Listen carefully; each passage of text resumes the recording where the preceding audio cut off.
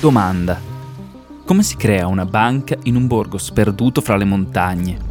Come si fa a prestare soldi a contadini che non hanno beni da offrire come garanzia? Come lo si fa con pochissimo capitale e senza dipendere dalla beneficenza di pochi ricchi volenterosi? Cosa ci guadagna chi dei soldi ce li ha a depositarli in questa banca che vuole prestare solo a contadini squattrinati? Come distinguere un buono da un cattivo pagatore prima di concedere un prestito? E se un debitore si rifiuta di ripagare, come si fa a punirlo se il prestito non è garantito? E se il raccolto quest'anno è cattivo e i contadini non riescono a ripagare i prestiti, chi mi dice che questa nuova banca non è solo una versione patinata di tutti gli strozzini ricattatori locali? Risposta: si comincia con un po' di sana, vecchia carità cristiana. Se sei una persona pragmatica, forse ti sarà suonato strano, ma questa è proprio la premessa con cui sono nate in Europa le prime banche di credito cooperativo.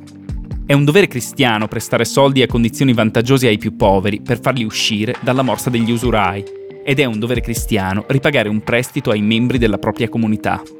Ma com'è possibile che le banche cooperative siano ancora oggi un pezzo così importante del sistema bancario europeo? Siamo tutti davvero così bravi cristiani? In questa serie di episodi torneremo indietro nel tempo, nella Germania di metà Ottocento, dove il sindaco di un paesino di montagna ha creato queste banche dal nulla, risolvendo inefficienze di mercato che ancora oggi affliggono banche, economisti e utenti delle app di incontri online. Da Bank Station Podcast, questo è Tinder Trap, il credito cooperativo. Io sono Luca Dan, and the next stop is Bank Station.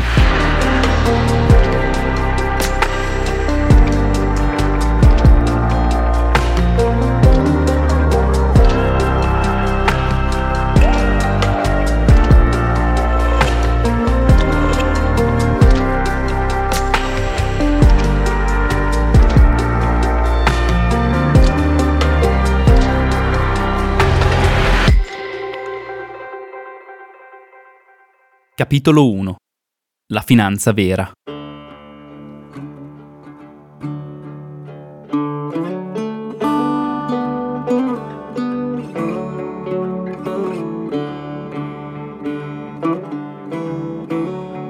Ci capita spesso di leggere articoli di finanza che hanno come tema la ricchezza. Titoloni, articoli, pagine su pagine che parlano dei record delle borse, di chi sono gli uomini più ricchi del mondo e di quale società al momento è quella che vale di più. Quasi come se fosse naturale associare la finanza ad uno strumento che ha come fine unico l'aumento dei soldi sul conto corrente. Questo approccio, questa associazione di idee ci lascia sempre piuttosto delusi, visto che la finanza è molto di meno, ed è per questo che è molto di più. La finanza, quella vera, non è il trading online, non è un grasso conto in banca e nemmeno l'automobile costosa in garage, e non è nemmeno riuscire a comprare un bitcoin proprio prima di un aumento vertiginoso del prezzo. Le mucche, quelle sì che sono la finanza vera. È una contadina che deve scegliere se indebitarsi per comprare 2 nuove mucche subito oppure aspettare di vendere abbastanza formaggio per potersele permettere da sola. È un fornaio che ha bisogno di un prestito per comprare un furgone, in modo da ampliare la sua clientela consegnando il pane anche nei paesi vicini. La finanza è capitale che si muove, sono soldi che scorrono da chi li ha a chi ne ha bisogno, per realizzare un'idea, per studiare, per crescere. Ed è con questa finanza vera che oggi ci sporcheremo le mani.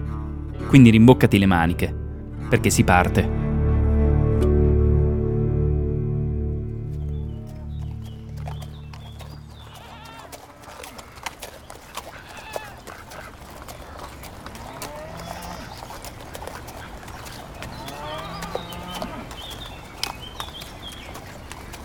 La nostra storia comincia in Germania, nella prima metà dell'Ottocento. Germania non è forse il termine più corretto da utilizzare in questo periodo storico.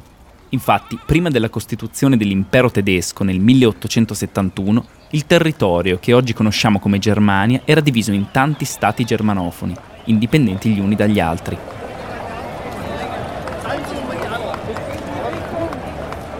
Le senti le persone intorno a te? Non si considerano dei cittadini tedeschi, al contrario si identificano con i loro stati di origine come ad esempio la Prussia, la Baviera e la Sassonia. Questa frammentazione territoriale aveva delle conseguenze molto concrete sulla vita economica di questi piccoli stati tedeschi. Pensate che fino al 1839 c'era in piedi un sistema di centinaia di barriere doganali fra questi stati.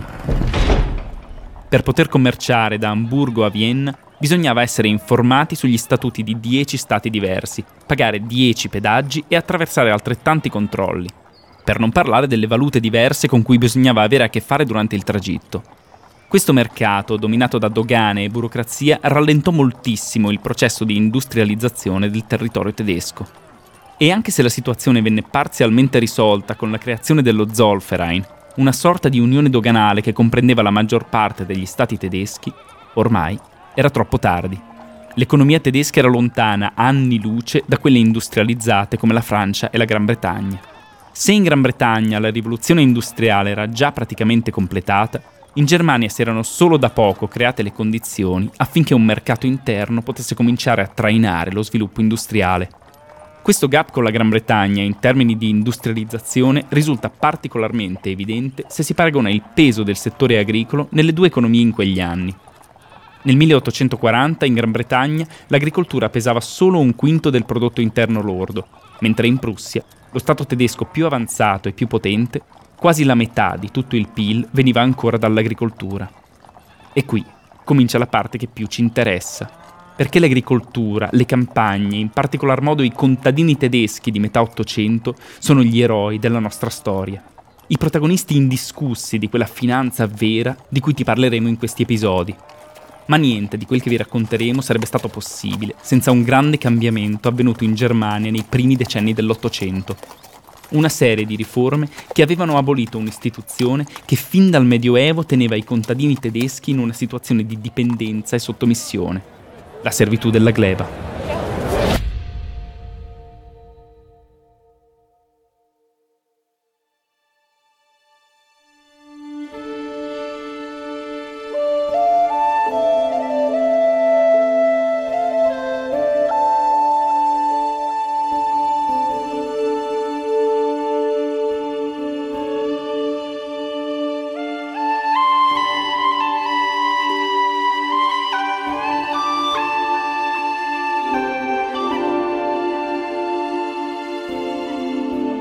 La servitù della gleba era una condizione giuridica che legava i contadini alla terra che veniva data loro in uso dal signore che la possedeva. Da qui il nome servo della gleba, che significa servo della terra. A differenza degli schiavi, che erano considerati proprietà del padrone e potevano essere quindi venduti come un qualunque loro avere, i servi della gleba erano legati alla terra che coltivavano, a vita e per via ereditaria.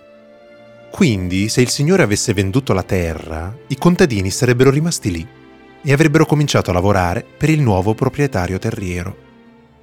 Il rapporto che legava i servi della gleba alla terra e al signore che la possedeva era semplice. I contadini dovevano lavorare i terreni affidati a loro dal proprietario, concedergli la maggior parte dei prodotti derivanti da questi terreni e pagare un affitto. In cambio, potevano tenersi parte del raccolto e ricevere protezione da scorrerie o attacchi. Ma la parte di questa relazione che interessa a noi è che i servi della gleba, in genere, non dovevano preoccuparsi degli investimenti. Non dovevano, cioè, preoccuparsi di rinnovare le proprie attrezzature o prodigarsi per costruire canali o granai più capienti. Ci avrebbe pensato il padrone, se lo avesse ritenuto necessario. Non dovevano nemmeno preoccuparsi di risparmiare per affrontare dei periodi di crisi. Nel caso il raccolto fosse andato perso per, fenomeni climatici come la grandine o un prolungato periodo di carestia, ecco che sarebbe intervenuto il padrone in aiuto, distribuendo nuovi semi o sussidi di vario genere. Capisci che in un contesto di questo tipo i contadini non avevano nessun incentivo ad impegnarsi e ingegnarsi per massimizzare il raccolto della loro terra. Tanto alla fine la maggior parte del prodotto sarebbe comunque andato al signore proprietario della terra. Gli investimenti quindi erano proprio una cosa di cui non dovevano preoccuparsi, né erano incentivati a farlo. La produttività agricola ai tempi della servitù della gleba quindi era un po' quella che era. La terra i contadini la usavano principalmente per tirare avanti e ai signori andava bene così. Tanto di terra loro ne avevano fino a perdita d'occhio.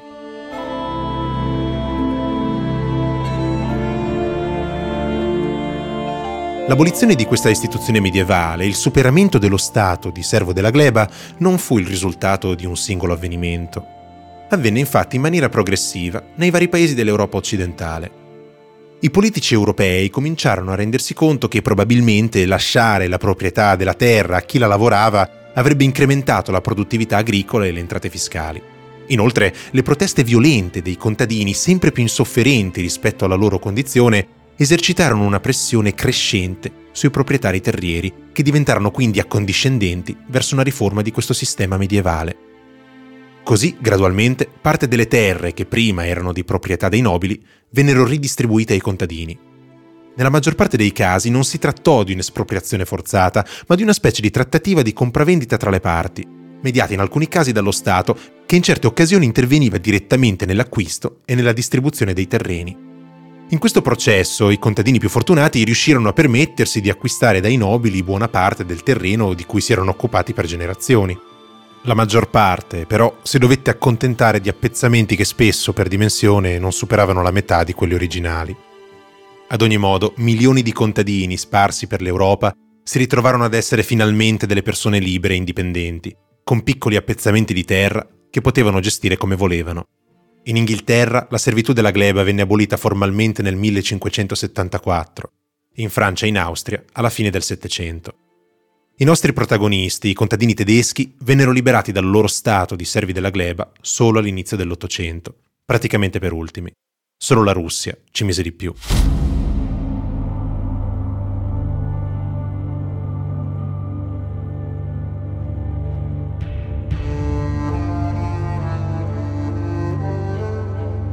Ma contrariamente a quanto si potrebbe pensare, l'abolizione della servitù della gleba non provocò un miglioramento immediato delle condizioni di vita dei contadini tedeschi.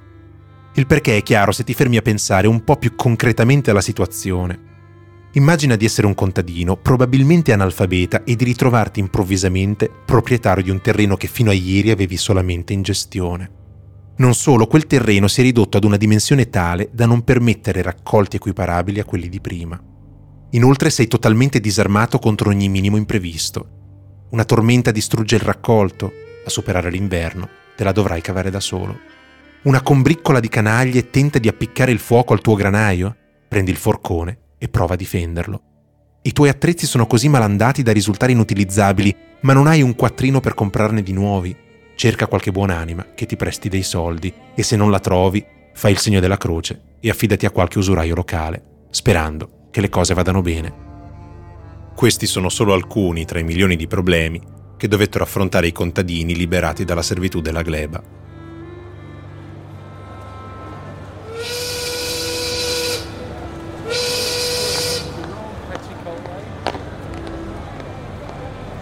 Ma se in Inghilterra, all'inizio dell'Ottocento, la maggior parte dei contadini si era già spostata nelle città industriali per lavorare nelle fabbriche, come abbiamo detto all'inizio dell'episodio, negli stati tedeschi l'industrializzazione era appena cominciata. Non c'era quindi ancora un settore industriale abbastanza progredito da assorbire gli ex servi della gleba, che rimasero così in gran parte intrappolati nelle campagne.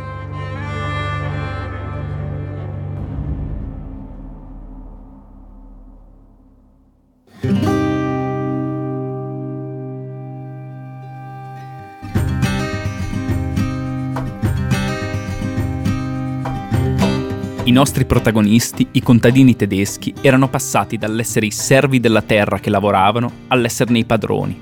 Ma con scarsissime risorse, senza la rete di protezione dei vecchi signori e senza poter cercare fortuna in città come avevano fatto i loro cugini inglesi, non avevano altra alternativa che misurarsi con la loro nuova vita, quella di imprenditori agricoli in difficoltà. Questo nuovo ruolo ha obbligato i nostri eroi a scontrarsi con un problema che non avevano mai dovuto affrontare: la finanza, quella vera. Ai contadini serviva accesso al capitale, a risorse per avviare le loro attività e sollevarsi dalla miseria, a denaro per fare investimenti concreti per aumentare la produttività del loro terreno. Il problema è che questo denaro, a questi contadini, non l'avrebbe dato nessuno. Ma perché? Il motivo sta a Union Square, a New York, alle 6 del pomeriggio del 19 agosto 2018.